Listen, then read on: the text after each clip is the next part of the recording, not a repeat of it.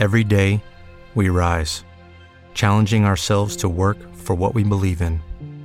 At U.S. Border Patrol, protecting our borders is more than a job. It's a calling. Agents answer the call, working together to keep our country and communities safe.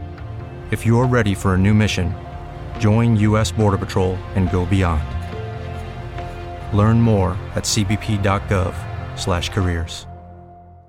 Hey guys, it is Ryan. I'm not sure if you know this about me, but I'm a bit of a fun fanatic when I can. I like to work, but I like fun too. It's a thing. And now the truth is out there. I can tell you about my favorite place to have fun. Chumba Casino. They have hundreds of social casino style games to choose from with new games released each week. You can play for free anytime, anywhere. And each day brings a new chance to collect daily bonuses. So join me in the fun. Sign up now at ChumbaCasino.com. No purchase necessary. VGW Group. Void where prohibited by law. See terms and conditions. 18+.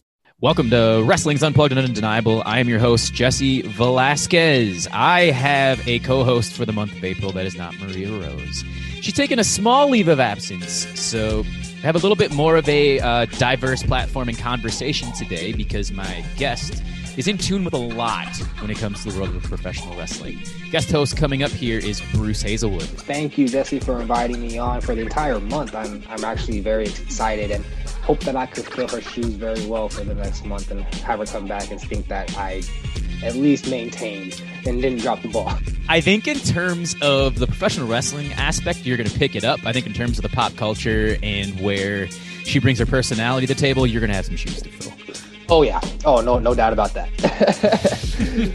Well, we're going to start with definitely the heaviest topic of the entire podcast. And I don't touch on New Japan much here, and at least definitely not as much as I would like to.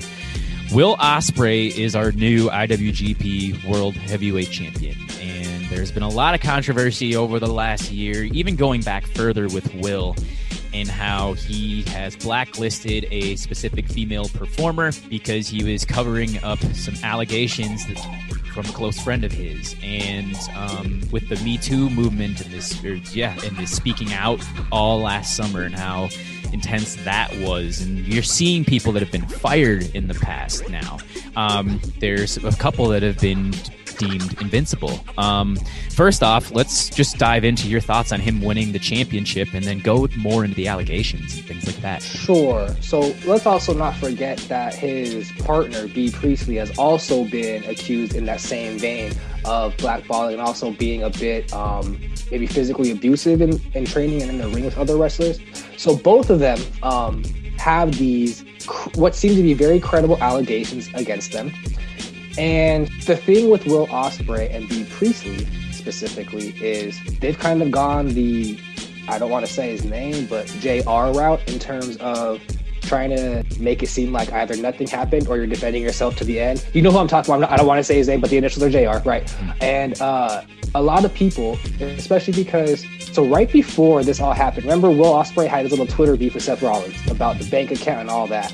Right, people are all on Will Ospreay, like, yeah, good for Will Ospreay, because Seth Rollins is being a dick, cool. But then all this came out, right? And he reacted, Bea Priestley and himself reacted very, I'd say, in a very problematic way. And that has not left a great taste in a lot of fans' mouth, especially fans that I know and that I see who are of color and or women.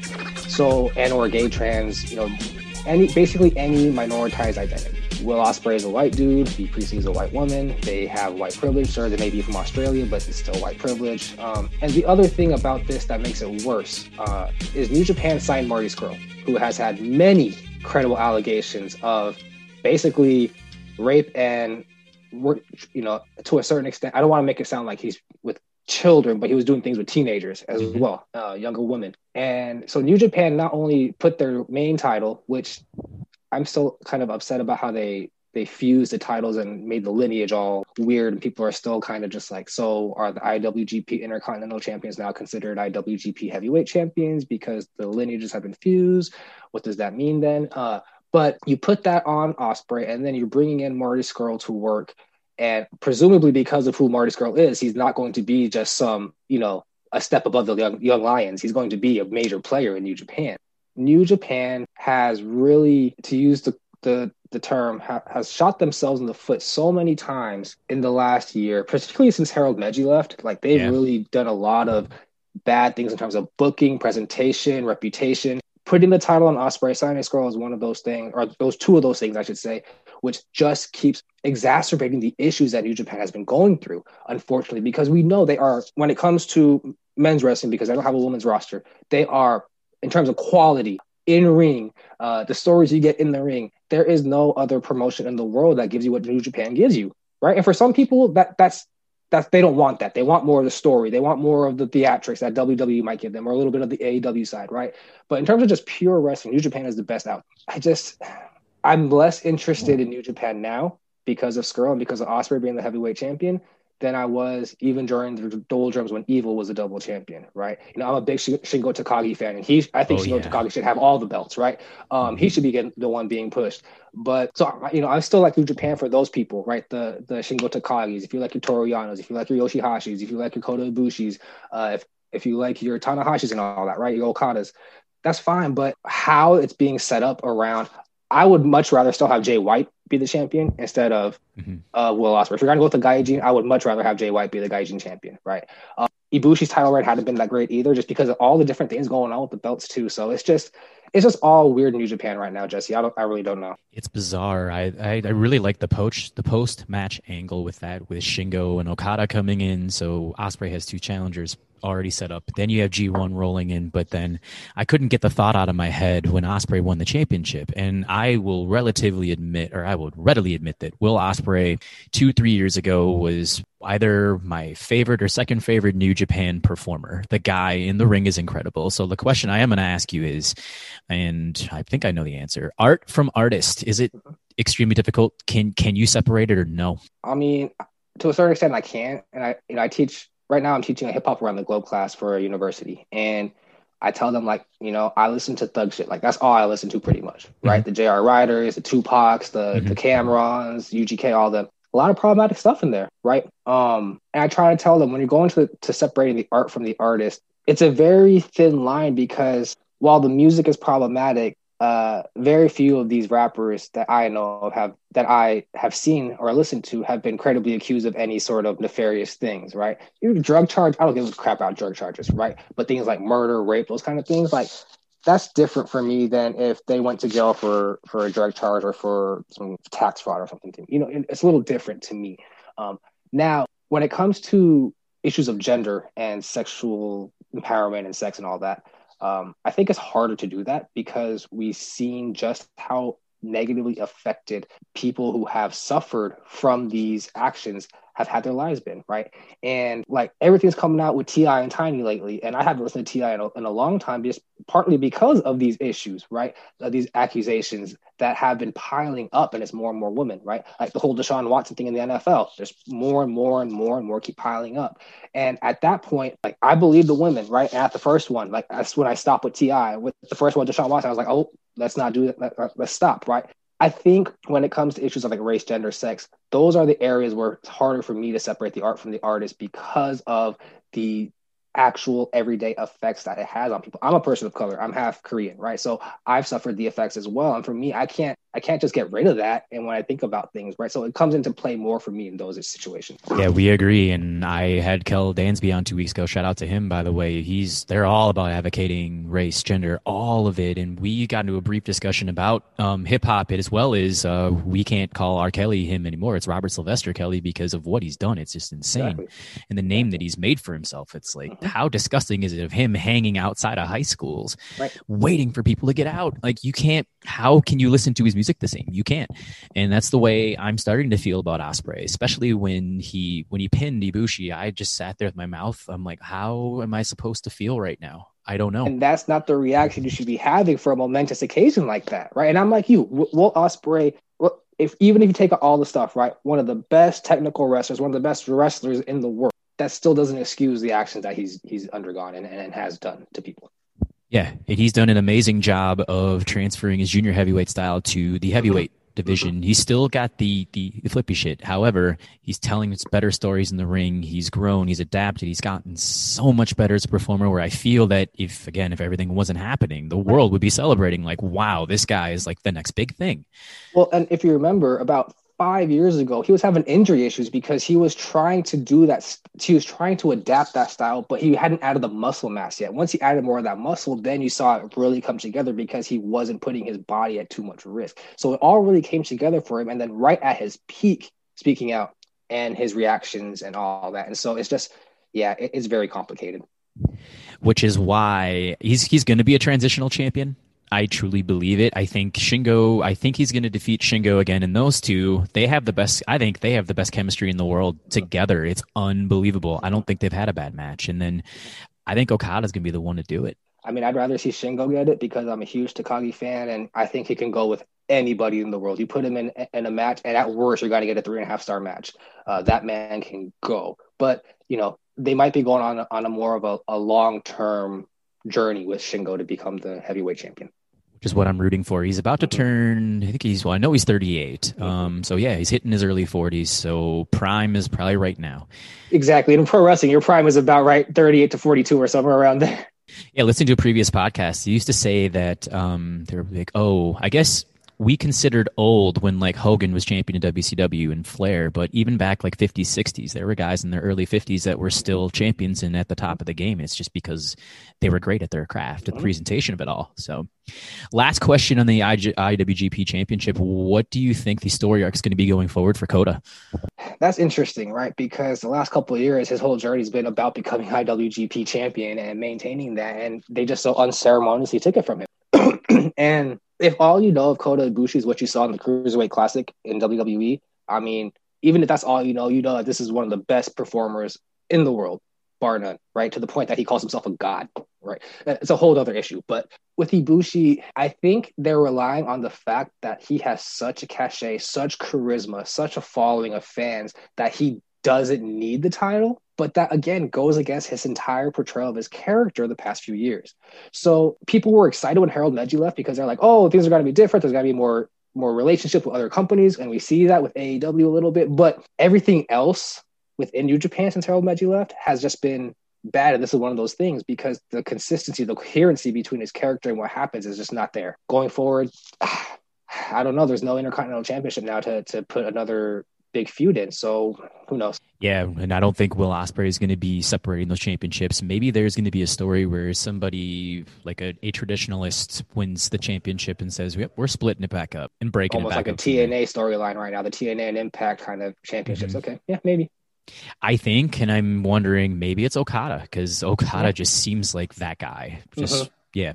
Kota, I mean, they threw the armor on him with God and everything, and he signed a contract with New Japan, his first ever, I believe, professional contract to compete in a promotion exclusively. So I think everybody knew that the push was coming, and they knew he was going to get the title, and he did. 3-month reign. It was impressive. I guess in his matches were very good. They always are. But you just got to wonder, they literally like Ospreay, like put the boots to him. So you got to wonder that if they're going to just break down his character and rebuild it back up. That's going to be an interesting storyline. And then with the G1 coming, if we're going to see AEW performers, maybe 1 or 2 sprinkled in, maybe an Impact guy, like G1 this summer is going to be insane if travel will allow it. Super psyched. Well, real quick, we're going to dive into AEW Dynamite since I didn't watch as much last night as I normally do. Unfortunately, I had some obligations, but I know we both caught up on bits and pieces of it. It seemed like a very nondescript show from a match standpoint, but the promos and the storylines, like the main ones, are picking up big time, which is always AEW's mantra. Give me your thoughts quickly on the promos, matches, etc. I'm very glad that Chris Jericho has gone back to being serious and stopped trying to do all the funny stuff, because for a time their inner circle was just, they went from being a legit heel threat group that could, you don't want to mess with, like the NWO first back in the day, and then they became just a comedic group. And I understand some of that was because of the quarantine, but I'm glad to see him and them back to where they should be in terms of, basically they need to be AEW's version of what the Hurt Business was in WWE, right? And then so I like how that angle has progressed, and I like the feuding factions, and MJF and Jericho are going to have some great mic battles, right? It's moving until they have blood and guts. So that's cool, and I'm happy to see that they were able to actually have blood and guts happen because it was canceled because of the quarantine that happened last year. Now the final angle of the show, I've seen a lot of people say that this is a Bucks heel turn, but I don't think it's actually a turn. I think it's been a natural progression of how their characters have been portrayed through the past few months. They've been portrayed both as heel, as face, at certain times tweeners. And part of that is because they've been trying to struggle through what Kenny Omega has been doing they're best friends and versus what they want. If you think back a little bit, there never really was a clean split between the elite members in AEW. Adam Page just kind of went his own way. Cody just kind of did his own thing. And then Kenny Omega did his own thing. The Bucks did their own thing. So it's almost like their characters were trying to maintain some semblance of the elite while trying to get back into the good graces of Kenny Omega. And what we see last night is, to me, the path that they have been going, this is the most plausible, and I think with Lucky Land Slots, you can get lucky just about anywhere. Dearly beloved, we are gathered here today to... Has anyone seen the bride and groom? Sorry, we're here. We were getting lucky in the limo and we lost track of time.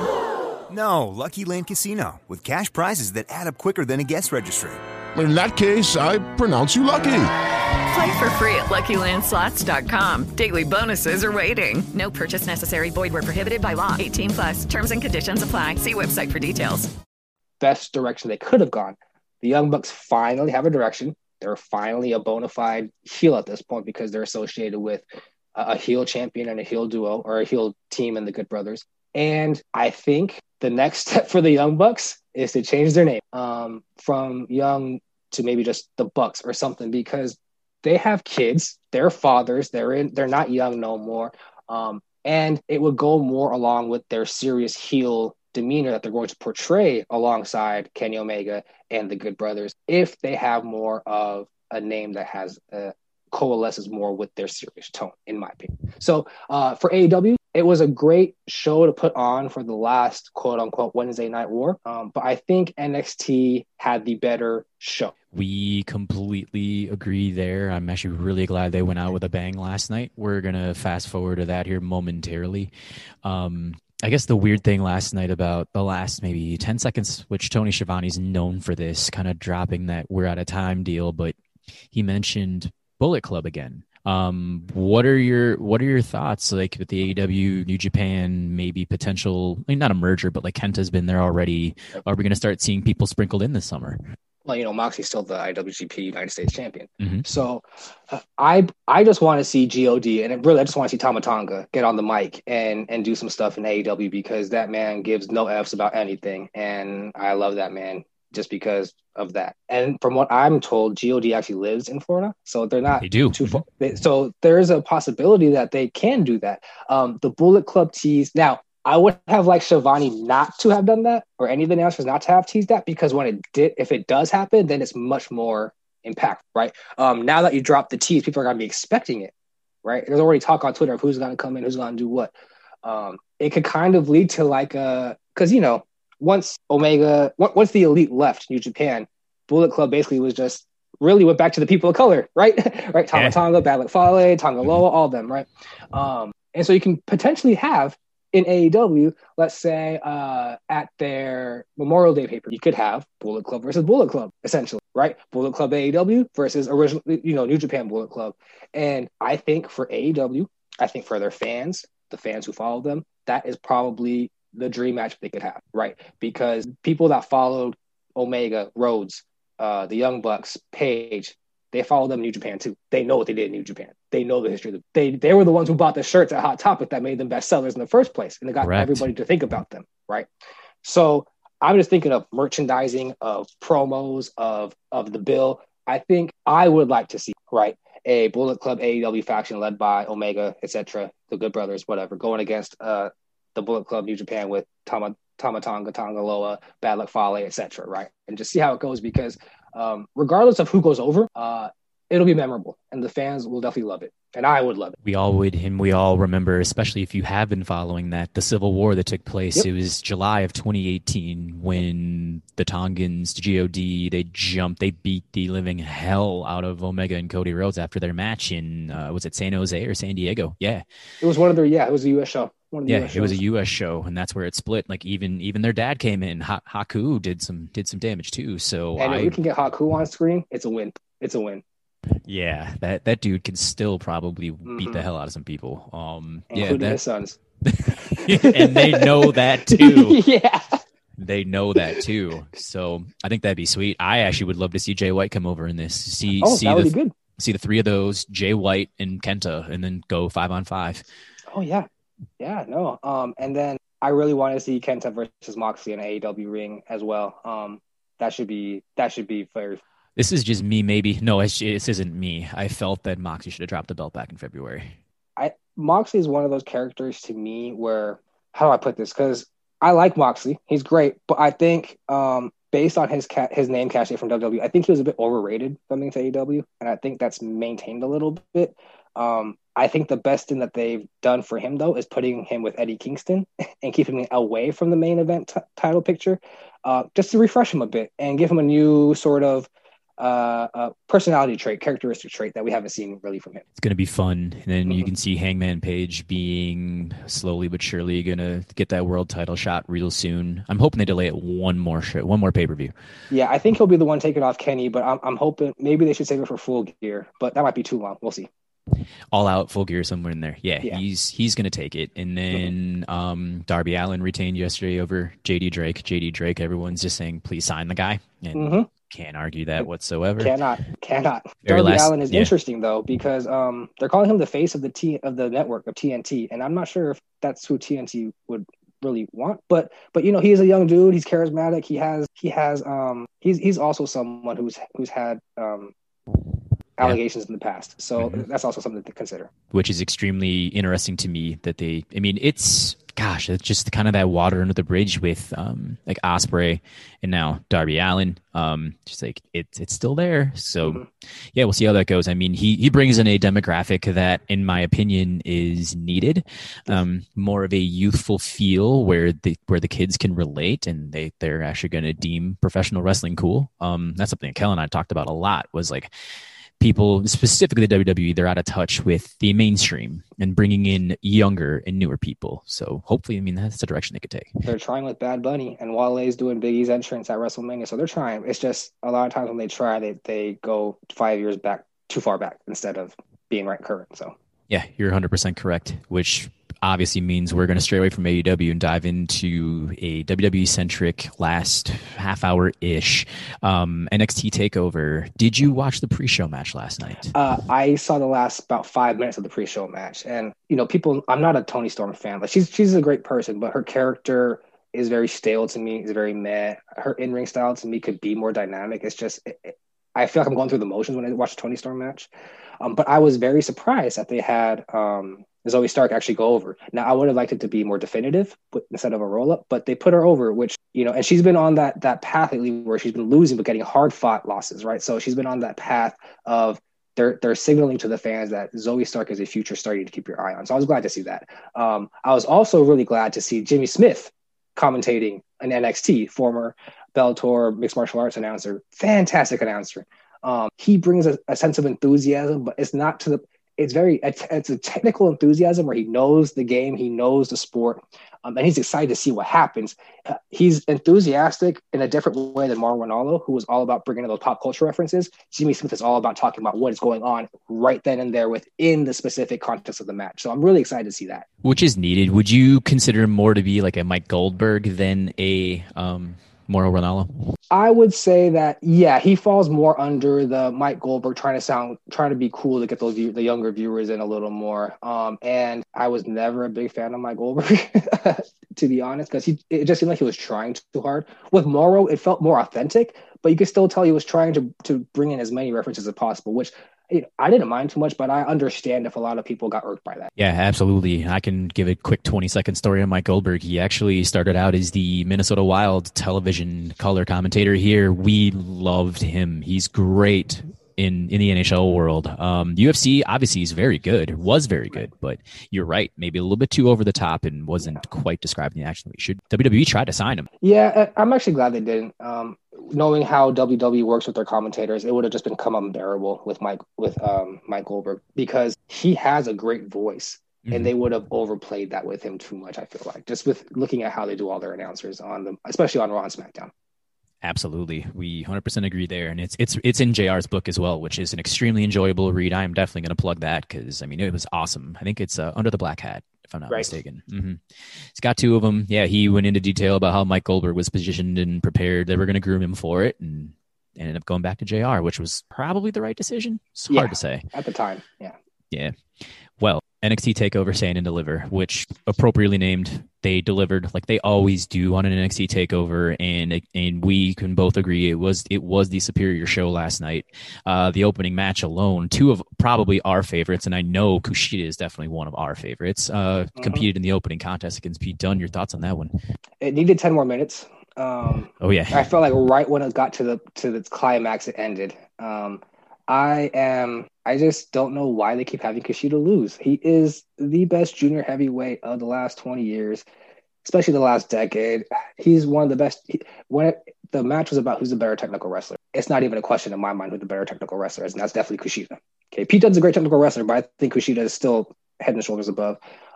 My big issue with the match and with any Pete Dunne match is the joint manipulation in spots, because he tends to take too long. And I'm like, yo, just poke him in the eye, kick him with your other leg. Like, you have 3 free appendages, do something with it.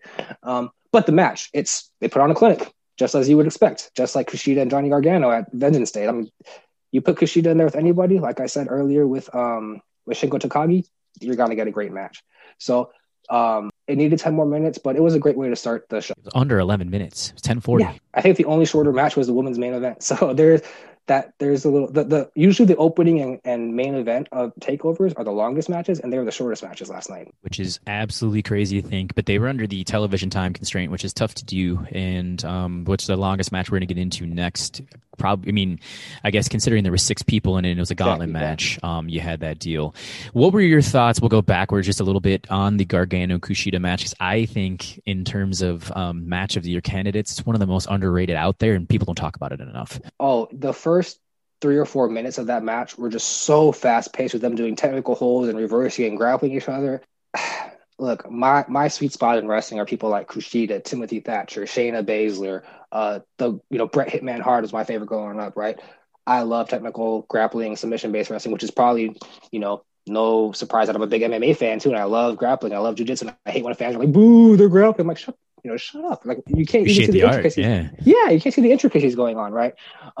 So that's my sweet spot. And that match was just fantastic. I need to go back and watch it again, but it definitely was at that point in time, on February 14th, that was the best match of the year I had seen at that point.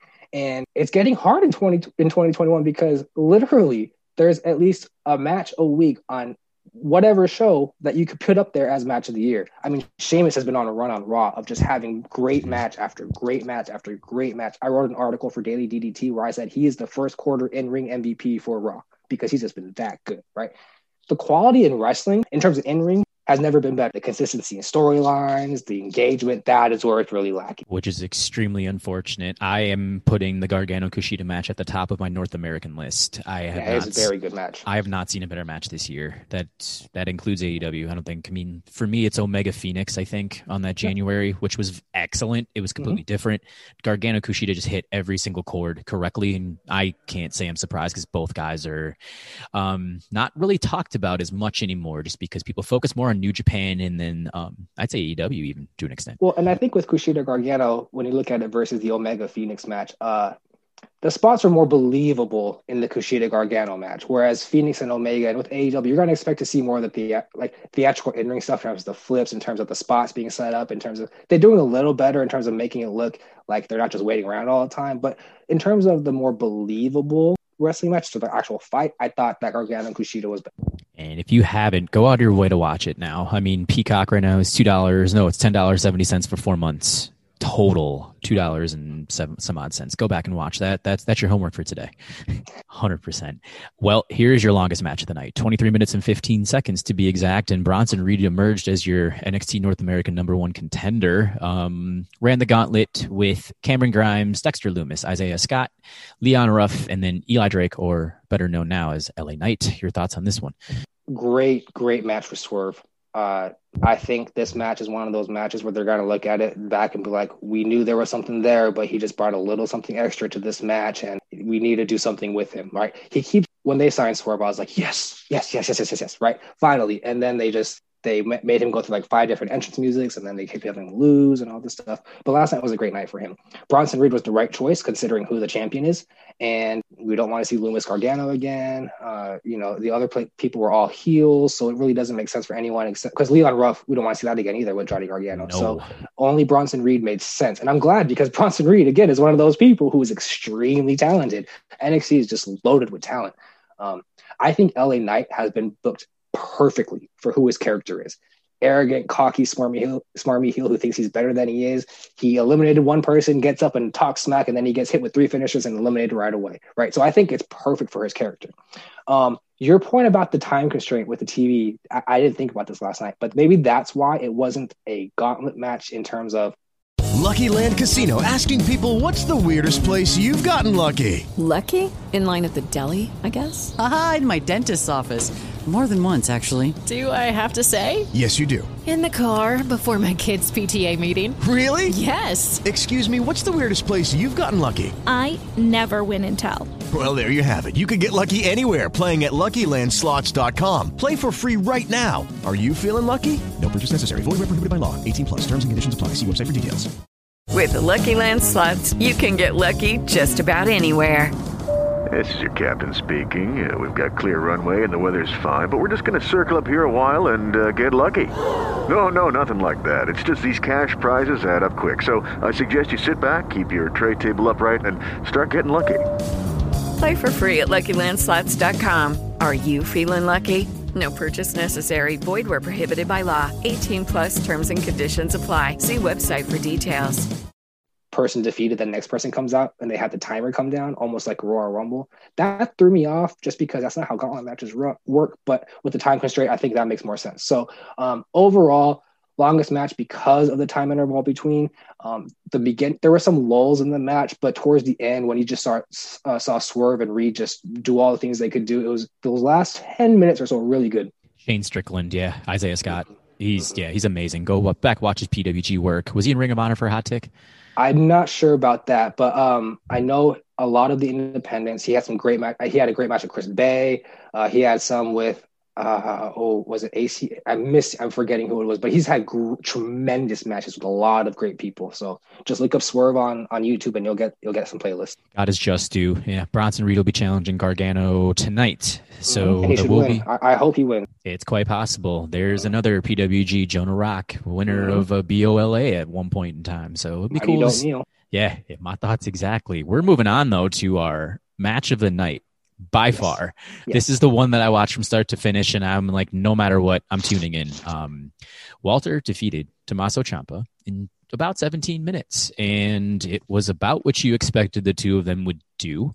I feel Walter can do no wrong these days. Give me your thoughts on the match. I tweeted this last night during the show, but how many wrestlers can you remember where there was just a palpable sense of anticipation in the air, just waiting for one move to happen? And that one move is a Walter chop. It's a chop. And everyone's just waiting for it, right? And when it happens, it's like, oh my God, right?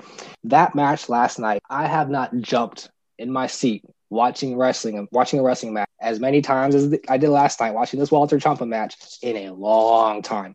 Oh my gosh, that big running boot he hit the Ciampa in the middle of the match.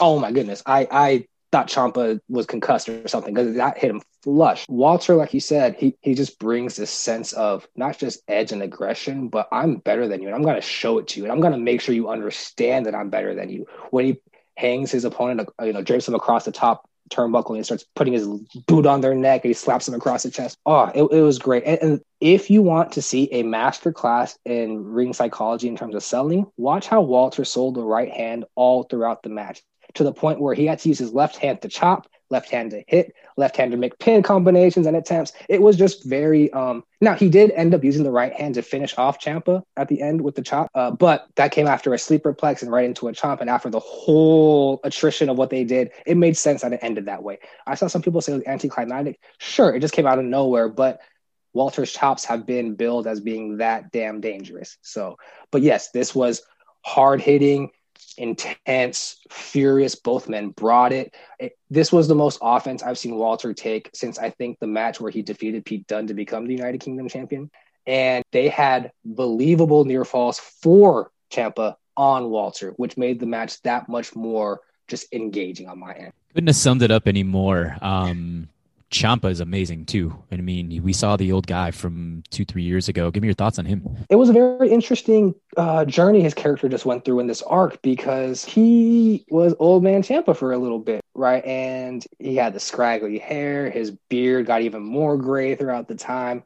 But once Walter hit that chop on him when he was being held by Eichner and Bartel, it seemed to have triggered something in the character that, oh, this is what he wants. Okay, I'm going to go back to not NXT Psycho Killer. I'm going to be ROH Psycho Killer, right? Where he didn't give an F about anybody. He was drilling refs, going after fans, whatever, right? With Ciampa, he is at that point in NXT where he is essentially tough. He can take a loss, it won't matter. He can win, and that's fine too. But it all comes down to the fact that his character is believable. His character right now, even coming off a loss to Walter, probably is in a better spot than 4 months ago. And it's going to be interesting to see how they progress forward with Ciampa. Are they going to make him be this kind of face gatekeeper, or are they going to have him lean more tweener? What is he going to go after Walter again? Like, there's really a myriad of possibilities you could do with Ciampa, and maybe part of that is he takes someone under his wing, or he just goes after the championship again, the NXT championship. Who knows? There's a lot of possibilities, and I'm excited because this Ciampa character is very intriguing.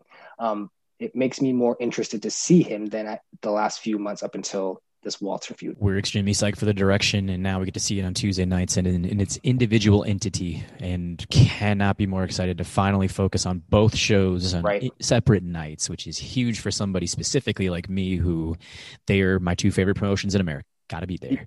You can't deny that. They're just, in terms of pure wrestling, AEW and NXT in the US, probably top two. You know, MLW and Ring of Honor are right behind them, though, in terms of that wrestling aspect. So, especially MLW. NWA is there, too. There's just so much out there. Yeah. It's awesome for all of us. NXT Tag Team Triple Threat match. I think the team that we wanted to win won the championships. I think you couldn't have gone wrong with any of these three teams at all. Grizzled Young Veterans, Legado del Fantasma, and of course MSK, formerly known as the Rascals, who came out on top. Your thoughts? I think having Legado win would have been the most deflating of the three, but I still don't think that it would have been necessarily bad, because they've been a great tag team since they associated themselves with Santos Escobar. I am a huge Grizzled Young Veteran.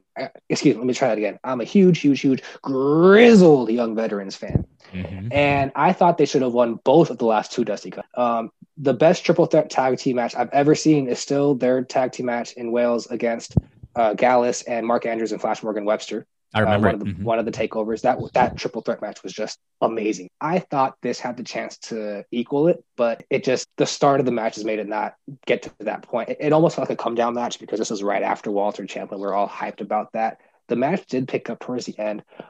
I think the right move would have been to have Grizzled Young Veterans win the title, be the heel champions that they are. James Drake is the most underrated wrestler in WWE, and I'm going to keep saying that, and I've said it for over a year. He's the most underrated wrestler in WWE. Zach Gibson is one of the best talkers in all of professional wrestling. Absolutely. Mm-hmm. I think the best route would have been to have MSK work towards getting a title match against GYV at the next takeover, or the takeover after that, and maybe have GYV, retain the first match with some, heelish ways, because that's what they do. But I'm just concerned about promos that MSK will have to cut as a tag team champions. They've done pretty well, but being a champion, doing a champion's promo is much different than when you're the challenger leading up to it. And I think GYV would have been much better suited, because of Zach Gibson, to be that tag team that kind of is the fulcrum of the division moving forward until they put the titles on MSK. Not to say that I'm mad about MSK winning. They're a fantastic tag team.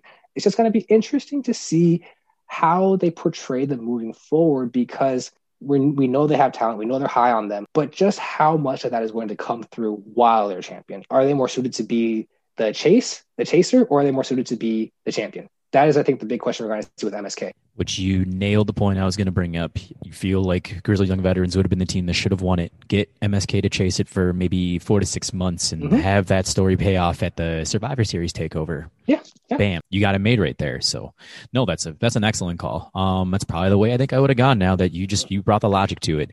Well, thank you. Yeah, absolutely. I mean, don't get me wrong. Like the Rascals, Nash Carter, Wesley, MSK, they are more than worthy.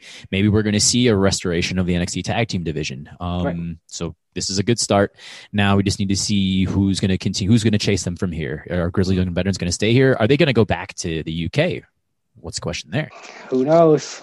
No. Yeah, super curious how that's going to go, especially with like Walter, because he just shows up randomly in America and then goes right back to the UK. He's openly stated that he wants to wrestle primarily in Britain, so which I think it's a treat. It's robbing us here in America, but at the same time, I mean, if you throw him in a different umbrella, I don't know if a specific man, one Vincent Kennedy McMahon, would be able to know what the hell to do with him. So, well, correct me if I'm wrong, but the reason he signed with UK is because he didn't want to travel to the States, right? And so it's kind of like he's reneging on his initial demand. So it's just it's interesting. But the more we can see Walter stateside, the better anyway. So whatever. If they're paying him more to do that, then good for him. Absolutely deserves it. He's in the conversation for the best wrestler on the planet. Oh yeah. Depends on what you like. NXT Women's main event, which I'm glad they got the main event. Title change, and this actually was the second shortest match on the card. Raquel Gonzalez took it over. She finally dethroned Io Shirai. I'm happy that it got here. However, I'm not happy with the direction of Raquel Gonzalez over the last 3 to 4 months. It was just weird and you can elaborate a little bit more further than I can because you were more in tune. Give me your thoughts on the match and then kind of the build in between to get us here. So the thing with Raquel Gonzalez that made it those last 3 or 4 months that you're talking about were kind of confused on the booking or whatnot is because they wanted to keep her as a monster, but they needed to make sure that she didn't just decimate the entire women's roster on the way to Io Shirai, because then that would make everybody else on the women's roster define even more down, right? And the thing with Raquel is she's a good promo when it's intense and short at this point in her career. Last night, I was on the Pro Wrestling Torch NXT post show, and I talked about how I would kind of compare Raquel Gonzalez on the mic to kind of Bobby Lashley right now. They're great with the intensity and the short spurts, but once they have to go a little longer, it gets a little bit of it's lacking a little bit. But I think it was the right call, because if Io Shirai won, there was literally no one else on the roster who she hasn't already beaten, basically, right? And they would have to gone back to what they did with the Great American Bash last year and have someone like a Sasha Banks or someone from Raw or SmackDown come down just to have a match with her. And that's not where you want to go with Io Shirai. There's talk that Io Shirai might now be done with NXT. It was even spurred further by WWE. I don't know if it was the NXT account or the network account on Twitter last night, tweeted out a video of Shirai after the match leaving, and it was hashtag thank you Io. And usually when that stuff happens, it means they're done with NXT, right? I would like to see her on SmackDown because I believe that Lynch and Rousey are both going to return on Raw. And that will allow Io to maintain that awesome in-ring character in matches and feuds against people like Banks and Belair. With Raquel Gonzalez moving forward, what's going to be interesting is to see how if they keep Dakota Kai with her, if Dakota Kai turns on Raquel Gonzalez, or if Raquel Gonzalez turns on Dakota Kai. And then what I want NXT to do, even if some of it might not go as well, is have the confidence that Raquel Gonzalez has the confidence that she can grow on the mic. Put her out there and let her sink or swim, right? Don't just go out there and have her say 30 seconds worth. If she's going to be a champion, have her cut the 5-minute champions pro, right? And even if it goes bad, make it a learning experience. Have her do it. She is, out of all the wrestlers in NXT since quarantine especially, I don't think there's anyone who's improved more in the ring than Raquel Gonzalez from when you first saw her in NXT to where you see her now. And her matches will be pretty good moving forward. They're not going to be Io Shirai, of course, because Io Shirai is just on a whole different level. But I think looking at the lineage of the title, most protected title in all of WWE, most protected title arguably in all of professional wrestling, I think she'll maintain it and have a pretty dominating reign, because there's just no one with the size and look that she has and the power and the skills that she has in NXT right now. I would be interested to see if they could bring Kaylee Ray over for a match with Raquel Gonzalez. That would be, to me, an ideal match for the next takeover, something like that.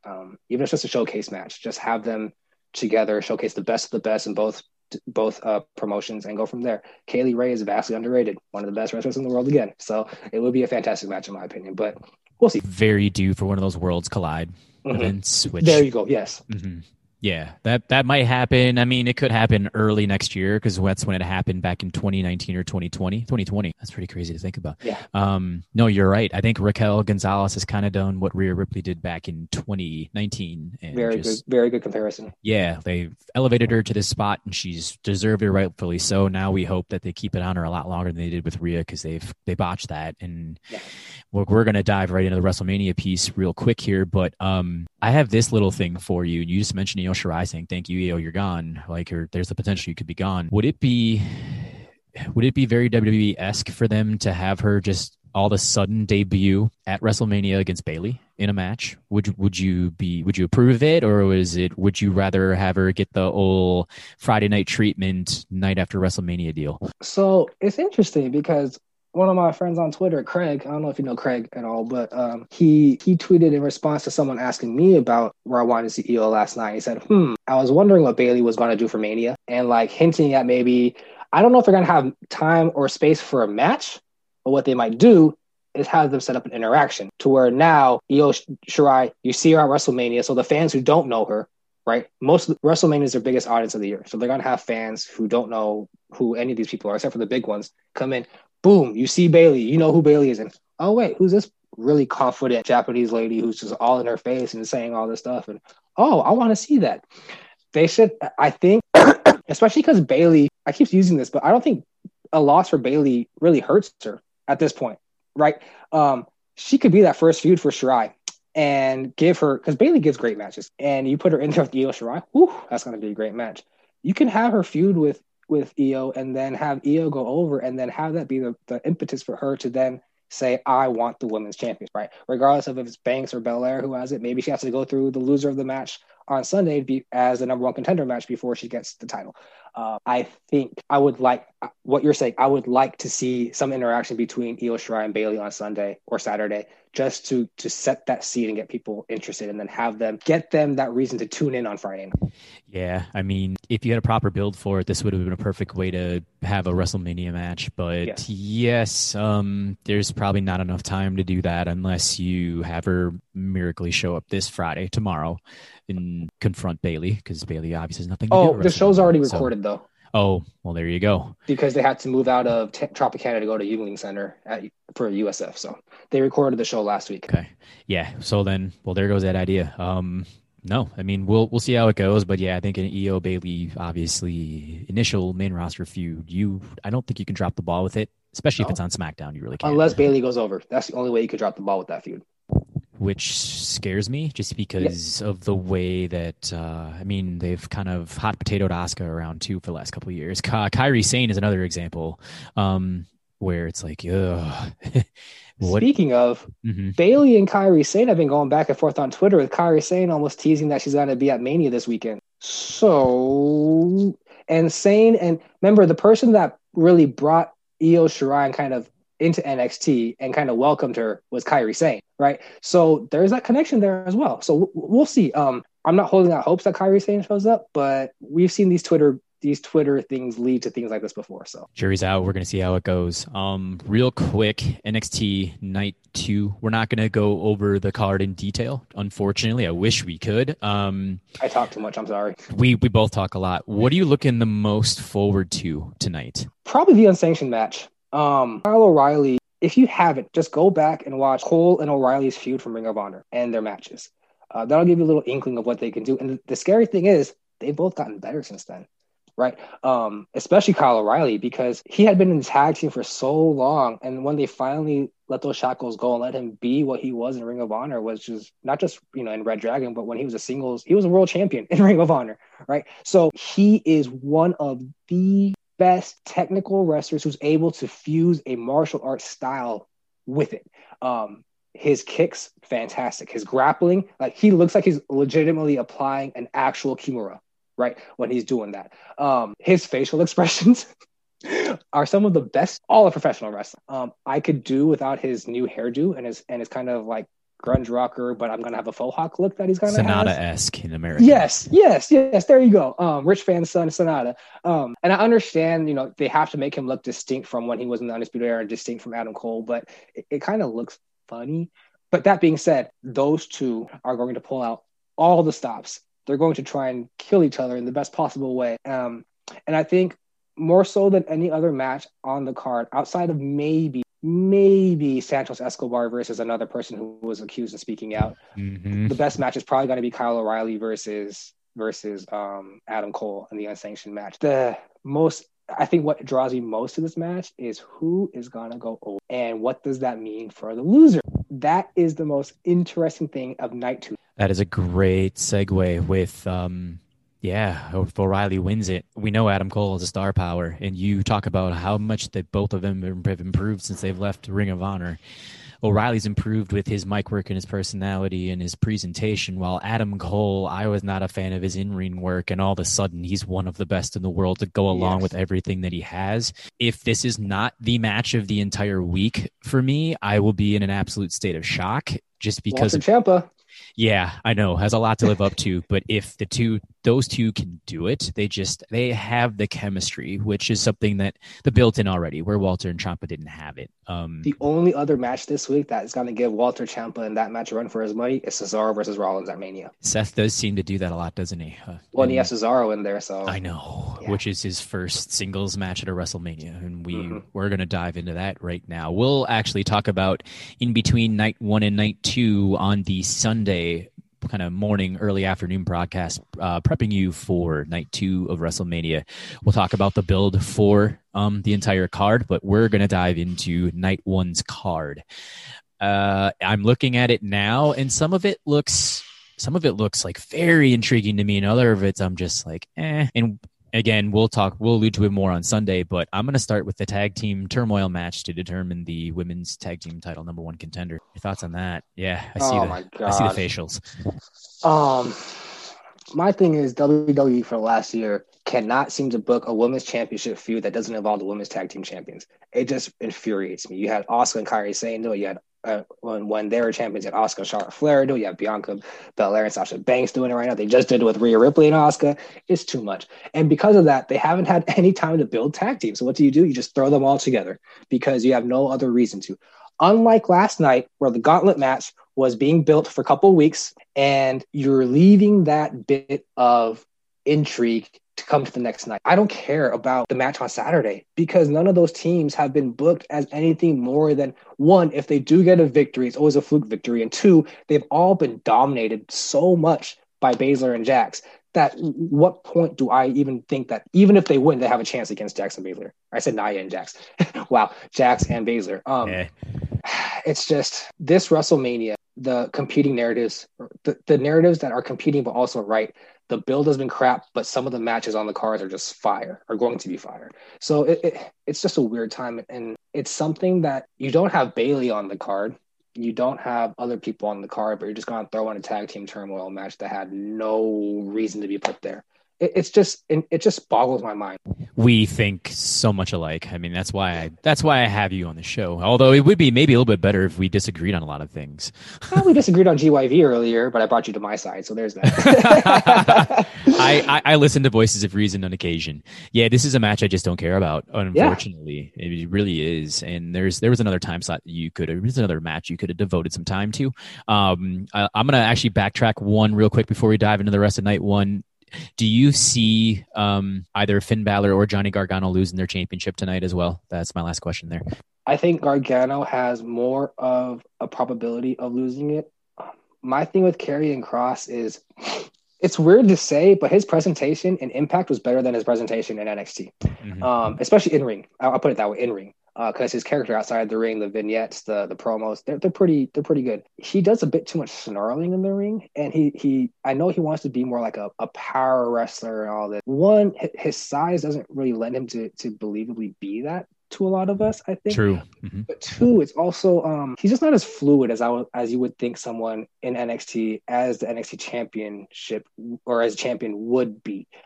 He reminds me of okay, I'm gonna get some heat for it. He's the best version of what EC3 could have been in NXT. Okay. And I'm not like Finn Balor's fine. I don't think he's necessarily been a dynamic champion in any of his NXT reigns. But I still think he'd be a better champion than Karrion Kross. But then we didn't even get to see what Karrion Kross was like as champion because he had to relinquish his title right away after he was injured in the match against Keith Lee. Maybe with Scarlett there doing the promos and everything as a champion, it could be different. But I would want Finn Balor to retain. I would want someone else to go ahead and challenge him. Again, outside of O'Reilly and Cole, though, there really haven't been many singles wrestlers who have been booked strongly recently to be in that role against whoever emerges victorious from the championship. You're 100% right on that. I have done a 180-degree turn on Finn Balor since he's come back to NXT. I used to not despise the guy, but I didn't get it. I really didn't get it. Even with the Demon character, which I love, I didn't get it. Right. And this title run, the matches he's been putting on have just been absolute clinics, and I'm officially sold on him as the man. I think he should hang on to it as well. Don't go back to the main roster, please, unless Vince, heaven forbid, passes away. And even then, I don't know if I want him on the main roster. All right, back to night one. Ick for this next one. Braun Strowman, Shane McMahon. Oh, God. I cover Raw for Pro Wrestling Torch. I've had to suffer through this for months. Shane was a little better on Monday. Braun, to me, wasn't because he went back to just yelling for 90% of his promos, which you got to build up and you got to leave some space for that. But does anyone actually care about this match? Is anyone actually interested in this match? Like, we all know Shane's going to lose, right? And we all know Shane's going to jump off the cage or do something. And even then, a steel cage in WWE has never kept anybody from either escaping or interfering in the match. So we're going to see Elias and Jackson Riker interfere in the match somehow anyway. Good thing they're getting these matches out the way early. The tag team turmoil match and this McMahon and Strowman match. Shout out to Chris Jeter on this, by the way. If he were on here, he'd be like, these are the four people I care about the absolute least. Yeah. Because I know how much he despises Elias, and I actually like him. Out of the other grifter. Yeah, the grifter. You can't, the other three, like, you can just get them off my television for myriad of reasons. So especially Jackson Riker. 100% correct. Yes. New Day are your Raw Tag Team Champions, and we'll talk about the Hurt Business on the next podcast. They're going against AJ Styles in the in-ring debut of his bodyguard, Omos. So, since Omos debuted and was paired with AJ Styles, I've been high, very high, not just because he's tall, but very high on Omos, because you know how I talked earlier about how certain wrestlers just have a presence about them, just a certain thing that draws you to them? Not just because of his size, but Omos, his facial expressions when he speaks, just there's something there. I can see what they see in him because there's definitely something there that's making me just like want to see more. So the most intriguing aspect for me of this match is, what does Omos look like in the ring?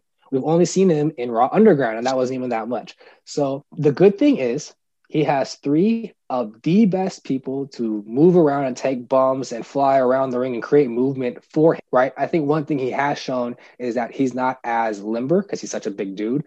He did have that one moment where he kicked someone, did a high kick to someone, and it was like his leg was parallel with his body. So he has some flexibility there, but he's not as limber as a lot of these other people would be, right? Not as quick moving.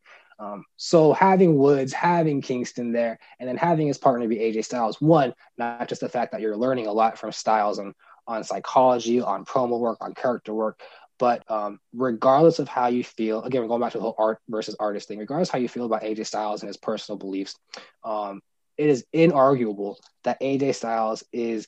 Judy was boring. Hello. Then Judy discovered ChumbaCasino.com. It's my little escape. Now Judy's the life of the party. Oh, baby, mama's bringing home the bacon. Whoa, take it easy, Judy. The Chumba life is for everybody. So go to ChumbaCasino.com and play over 100 casino-style games. Join today and play for free for your chance to redeem some serious prizes. ChumbaCasino.com. No purchase necessary. Void where prohibited by law. 18 plus terms and conditions apply. See website for details. One of the top wrestlers of the last 20 years. Inarguable. In ring. You know, you have him, you have Dan O'Brien. I think those two might have, in terms of U.S. professional wrestling, those two are definitely at the top of the list for the last 20 years, right? Yeah. So I think that they're going to take the title, and they've done a lot of moving with the titles lately, but I think the right call is actually put it on Styles and Omos. The New Day, since they split with Big E, which is weird to say, they've actually gone more on the goofy side, where Big E's gone more on the serious side, and people thought it'd be flipped, right? I think if they get the titles taken away and have to chase again, they will realize that they need to return back to a bit more of a serious note and less of a comedic rule.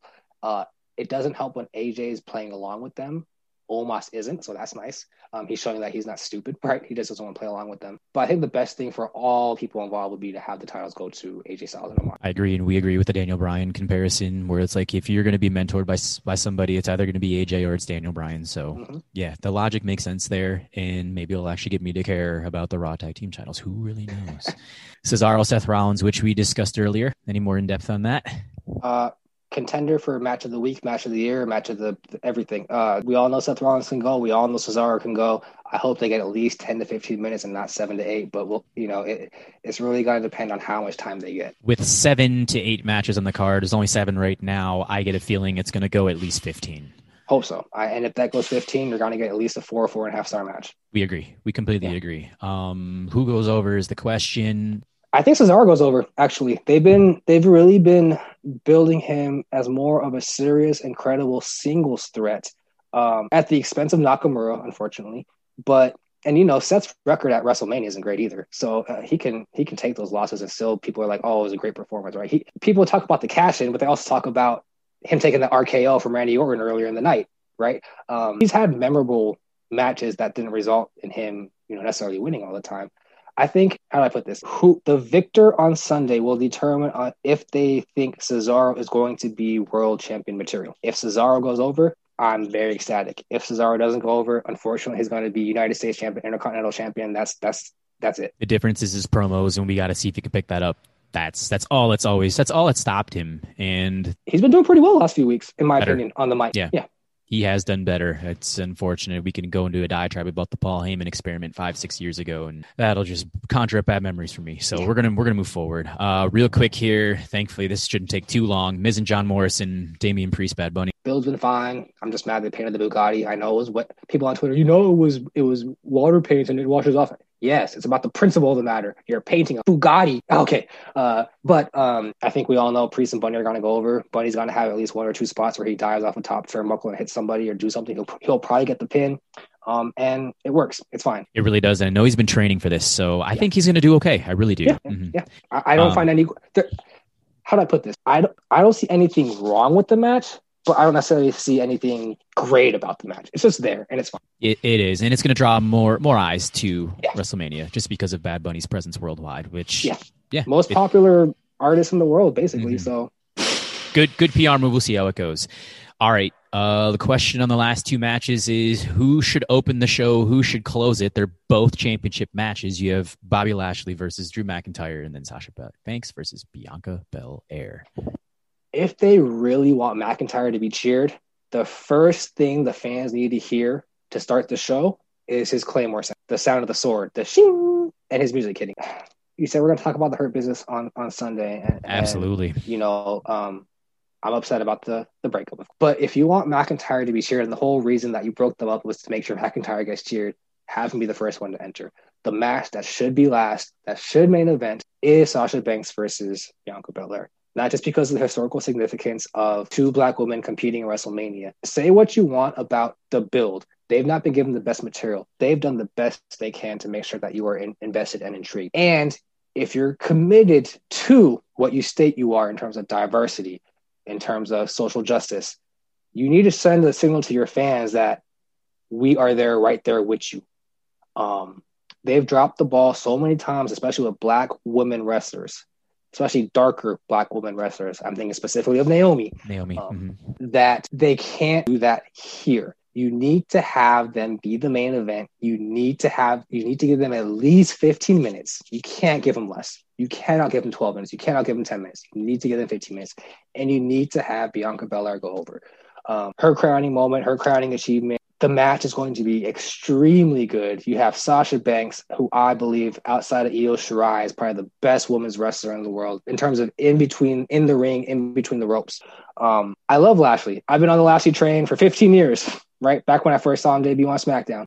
It's just going to be a letdown, I feel like, if McIntyre or Lashley is the main event, especially if McIntyre goes over. No, Yeah, I think we're going to see a new champion, Bianca Belair, for sure. It should main event for myriad reasons. They unfortunately dropped the ball with the build, which Kel and I touched on a lot. That's pretty much every match on the card, on both cards, though, is the builds have been bad. It really is. And the one thing that scares me is now with Bobby Lashley and there having been no crowds whatsoever, what type of reception is he going to receive? And if it's pops, I think regardless, I think he needs to win. I think you put himself in that position because Drew McIntyre I've loved the direction of his character. I just didn't really understand the Randy Orton quick little feud where he won the championship, then won it back. And then now he just lost it again to The Miz. And I don't want him to win it for a third time. He had his moment last year. So I think Lashley should go over here and we'll see what a crowd responds to from there. Quickly, two things. You don't give Lashley an entrance like that Drew McIntyre didn't even get, that Roman Reigns didn't even get, if you're only going to have him be champion for 6 weeks. And two, I feel that McIntyre has been better as the person chasing the champion. And when he's champion, he tries to get too cute with his lines and too cute with his promos and falls more into like I'm going to be a comedic babyface champion a little bit too much. And I feel like he's much better when he has that aggression as the chaser. Yeah, we completely agree. I mean, our predictions are pretty much spot on, which again, we're touching on everything on Sunday. Bruce, please promote everything right now. You got a lot going on as we discussed off air. Yeah. So I write an alternative perspective report for Pro Wrestling Torch, which is a site that Wade Keller created and runs. He does a report on Raw, and I do one right alongside him. So if you don't want to watch Raw and you want to just check out, my thoughts, my analysis, go to pwtorch.com on Monday nights and you'll see my report there. I also write for dailyddt.com along with Jesse. We have a lot of colleagues there, and I have a weekly column that comes out Tuesday mornings after Raw, where I take a look at one big thing from Raw and just kind of talk about that. And I've been on a lot of Torch podcasts lately, so if you just go to the Torch, you'll see my name on some things. But find me on Twitter at B_Lee253, B_LEE253. And that is now listed on the new Twitter account, Wrestling You and You. So you'll be able to see it there. I know for 1 month it's going to be flipping awesome. Yeah, I'm super excited to have you on for this next month. And Wade Keller's a Minnesota project, so he's from here. So I've been following him for 20 to 25 years. And yeah, PW Torch is a great place to go. So everything's going to be under the header.